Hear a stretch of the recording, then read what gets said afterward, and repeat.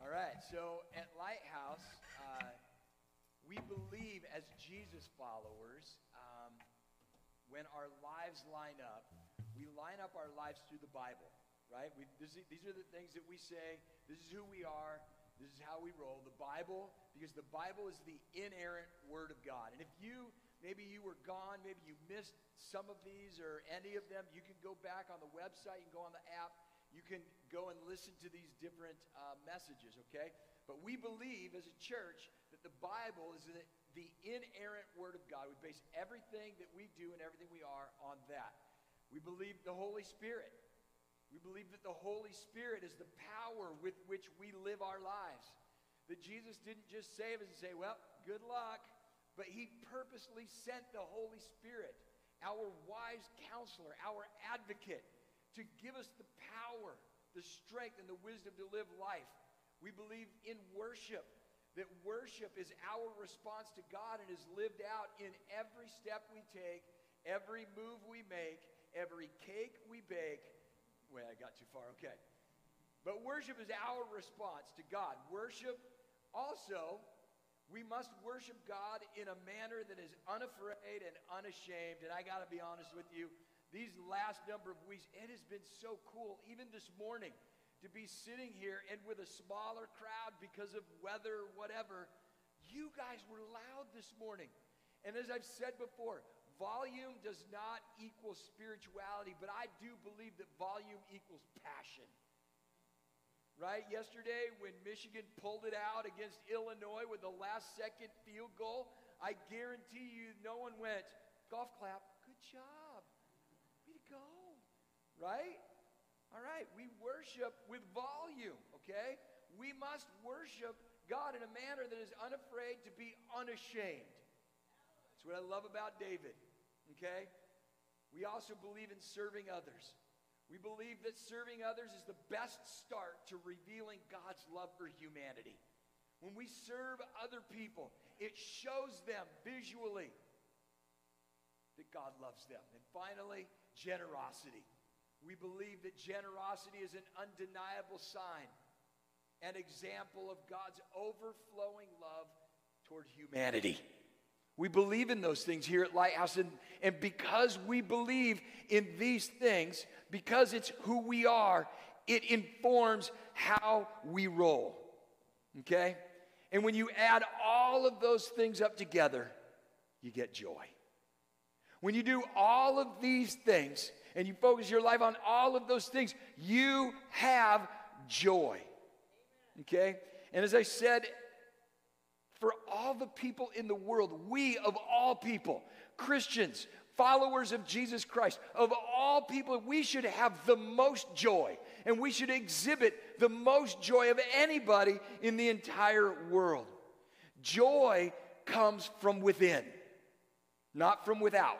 And I've spoken on this before, okay? Our happiness is informed by things on the outside. Therefore, our happiness can be informed by winning the lottery. $2 billion. Who would not be happy about that, right?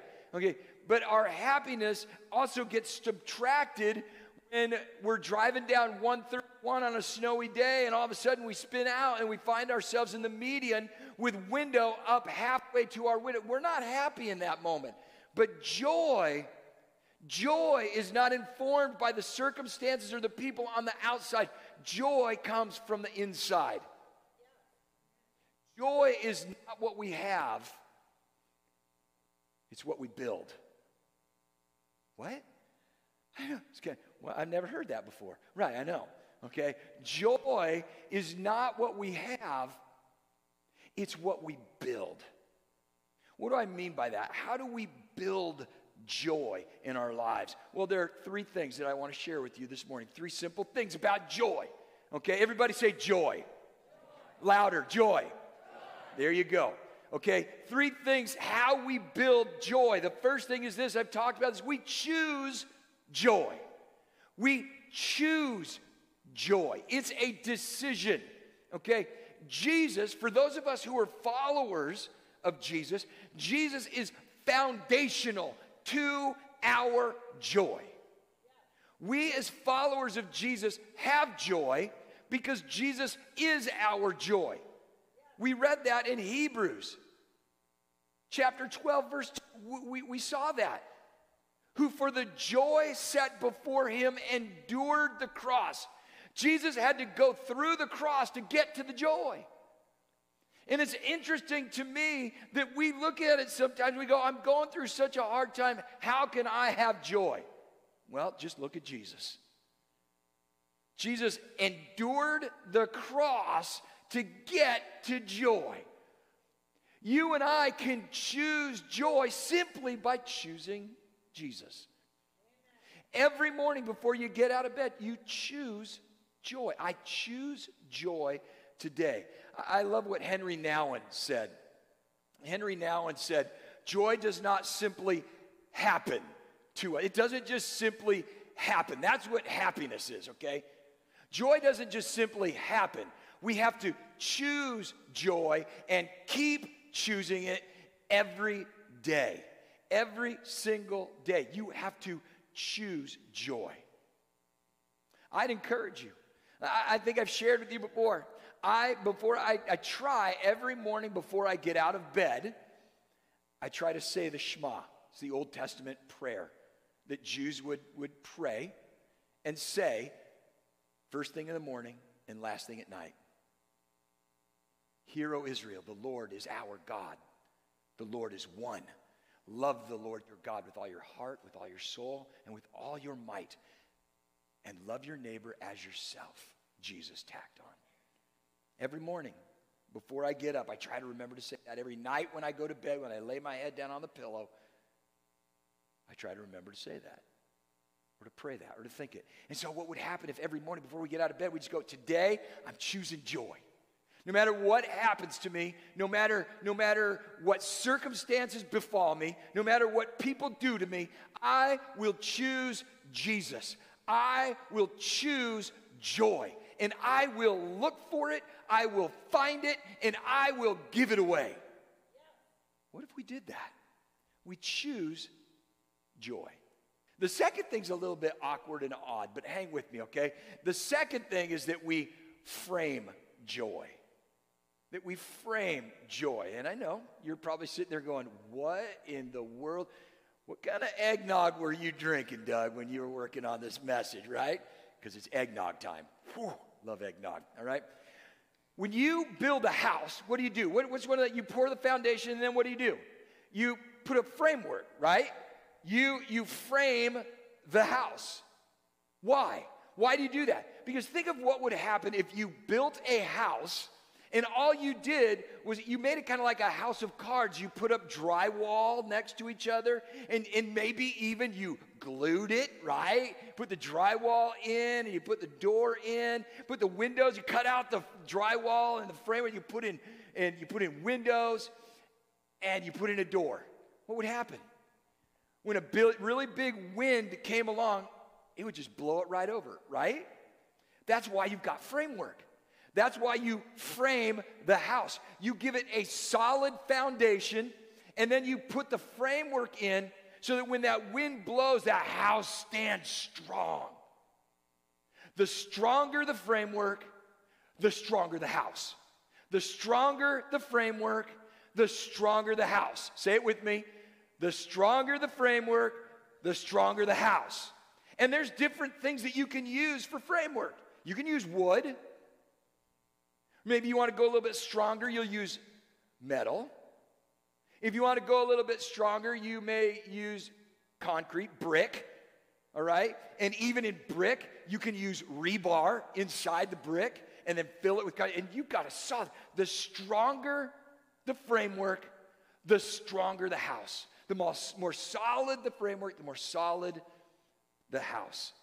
And the same is true with our joy. The same is true with our joy. The more we supplement our joy, the deeper and more permanent that joy is. When we supplement our joy through study of the Scripture, when we supplement our joy with a righteous, powerful, passionate pursuit of the Holy Spirit, when we supplement our joy in worship, unadulterated, unafraid, unashamed worship.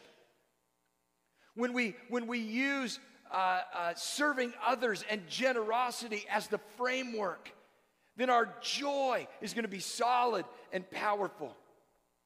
And here's one thing to think about when you're thinking about your joy. And this is going to be kind of unique, okay? My joy is dependent on your joy. My joy is dependent on your joy. And I know that sounds almost wrong, right? If I'm searching to make your joy complete, it's weird how it works. The more joy that I help you achieve, the more joy I have. One of my favorite things in the world is to hear my wife, Sean, laugh. I love that. Whether we're sitting and watching a TV show or on the offhand that I say something funny that she's never heard before in almost 32 years of marriage, and she laughs, it brings me joy. But why? Because in some small way, it brought her joy. But the little things that, that we do for each other, the little things that we do for other people to help them find joy. When my effort is not in seeking my own joy, because that's a dead-end road. Do you know that? When all I'm doing is seeking my own joy, it's a dead-end road. But when I'm looking to help you find joy, I find joy. Because when I'm helping you find joy, then ultimately, I'm helping you find Jesus. Because he is the foundation of my joy. Remember what Jesus said. Remember what Hebrews said. The Hebrew writer wrote, fixing our eyes on Jesus, the author and perfecter of faith, who for the joy set before him endured the cross, despising the shame, and has sat down at the right hand of the throne of God. Let me ask you a question. What was Jesus' joy? Who for the joy set before him, what was Jesus' joy? Jesus' joy is your joy. Jesus went to the cross not because he felt like dying. No, in fact, we read in Scripture 3 times when he's in the Garden of Gethsemane, he's praying to his Father, to our Father, saying, if it's possible, let this cup pass from me. But not my will be done, but yours be done. Nobody really wants to die, even Jesus. But he endured the cross for the joy set before him. And the joy that was set before him is you. Because God loves you. And Jesus endured that for you. His joy is your joy. His heartbreak is the people who don't choose the joy that is brought by Jesus. See, joy isn't always found in searching for our own joy. Our joy is made complete when we help to bring other people joy. So last week, it was so cool, okay? Last week, let me go back. Last week, the last few weeks, we've been gathering food, right? Food donations for Washington Writers Academy. And we've been gathering that food over the last 2, 3, 4 weeks. We've been gathering that food so that we could give it to families who don't have enough for a Thanksgiving meal. And I'm going to tell you what, I am so proud of you guys. I'm so proud of you, and those of you who are joining us online who couldn't be here today, those of you who gave generously, I want you to look at how much was given. Like all of the just boxes and boxes and boxes and boxes of food and food and food. All of that stuff was given. And I don't have a picture of it, even though Elaine sent me one, but the staff had the privilege of going to Washington Writers Academy as your representatives to drop this food off at Washington Writers Academy. It was our joy to give away your blessing. And as we were there, it was kind of cool because there are those of you who you have a person, a staff member, a faculty member, an administrator, a teacher, somebody at Washington. Many of you have a person that you're praying for, that you're writing notes to, that you will give a gift card to or whatever, right? Mine is Miss Sheila. Miss Sheila's a custodian at Washington Writers Academy. And the coolest thing was that while we were there dropping off the food, Miss Sheila was there. So I got to chat it up with Miss Sheila, and we're talking, and she's such a cool lady. I like her a lot, and I'm so glad I get to pray for her. And she was telling me, she said this to me. She said, talking about Lighthouse, what you guys are doing matters. I started getting emotional right then. I started getting like teary-eyed. She said, what you're doing matters. Isn't that what joy is? Isn't that what brings us joy? Is when what we do matters. Not matters to our bottom line. Not matters to our checking account. And believe me, with the way the economy is and inflation and our 401ks and the stock market, it's kind of tough, right? Some of you are working extra hours, and your time, all of our time is valuable, right? But we find joy when we do something that matters. And 99.9% of the time that we do something that matters is when we're doing something for someone else. And that's where we find joy. That's where we find joy. And so the last thing, very simply, is this. The last thing is that a thankful heart leads to and embellishes joy. Leads to and embellishes, grows it, multiplies it. Joy. A thankful heart. And what a great season for us to be talking about joy and Thanksgiving, right? I mean, we're 4 days away from one of the great holidays in America when we are thankful. That's why this Thursday is so important. When we focus on what we're thankful for, it fills our hearts with joy. When you're down and things are not going your way, let me encourage you to start making a list of the things that you are thankful for. Because Thanksgiving is a fan on the flame of joy.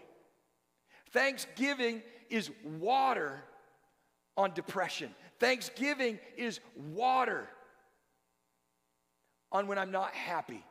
And let me just step back and just say, I'm not minimizing depression. I know that there are people who deal with deep-seated depression. I have people in my own family who deal with depression. And I encourage you, if that's the case, talk to a professional who can walk through that with you. But for the simple ins and outs of the day, Thanksgiving helps to fan the flame of joy. And when you find yourself in that place when you're kind of down, when you find yourself in that place when things are kind of going against you, can I encourage you to sit down and make a list of the things that you are thankful for? And all of a sudden, joy begins to well up. I was thinking about it. As I was kind of processing the message, I was thinking about the things I'm thankful for, right? I was thinking about how thankful I am for good health. Not just for me, but for my family, which in turn made me think of my grandson, Avy, who I just lovingly call the boy. I love the boy. I love holding on to the boy. That boy brings me so much. I'm so thankful that God gave us the boy. He just makes me laugh. He's just so fun to be around. I'm thankful for you. I'm thankful for Lighthouse. I'm thankful that you went above and beyond. We had so much food. We were providing food for Washington Writers Academy. Elaine basically said that we have too much food. And I said, why don't we hold on to some of that food and then give it to them at Christmas time when they need more food? And she looked at me and said, no, let's just give it all to them now. I love Elaine like that. I love her vision. We'll get more, right? But I love the fact that you were generous in that scenario. And what brings us joy? We were generous for other people, right? I'm thankful for you. I'm thankful for the snow. No, I'm not. I can't lie like that. I'm sorry. I'm thankful for the sun that peeked out this morning, right? I'm thankful for Thanksgiving when I get together with my family. I'm thankful for Christmas when we're reminded of the incarnate God, that God took on flesh and came and dwelled among us and died on the cross because he loves us. When those times come that you're getting down and the world seems to be against you, make a list. Sit down literally with a piece of paper and a pen. Not your computer, not your tablet, not your phone. Get a piece of paper and start writing down the things that you're thankful for. Because I believe that a thankful heart leads to and embellishes joy. So 3 things as the band comes up and we're going to close out our time together this morning worshiping. I want to give you 3 questions to consider. The first question is this, actually 4 questions. The first question is, how do you choose joy on a daily basis? How do you choose joy on a daily basis? And you have to ask yourself, how do I choose joy on a daily basis? Second question, what can you begin doing today to bring joy to others? What can you do today to bring joy to others? When you think about joy on a daily basis, it's not just me going, I choose joy today, but it means that I'm choosing to serve other people.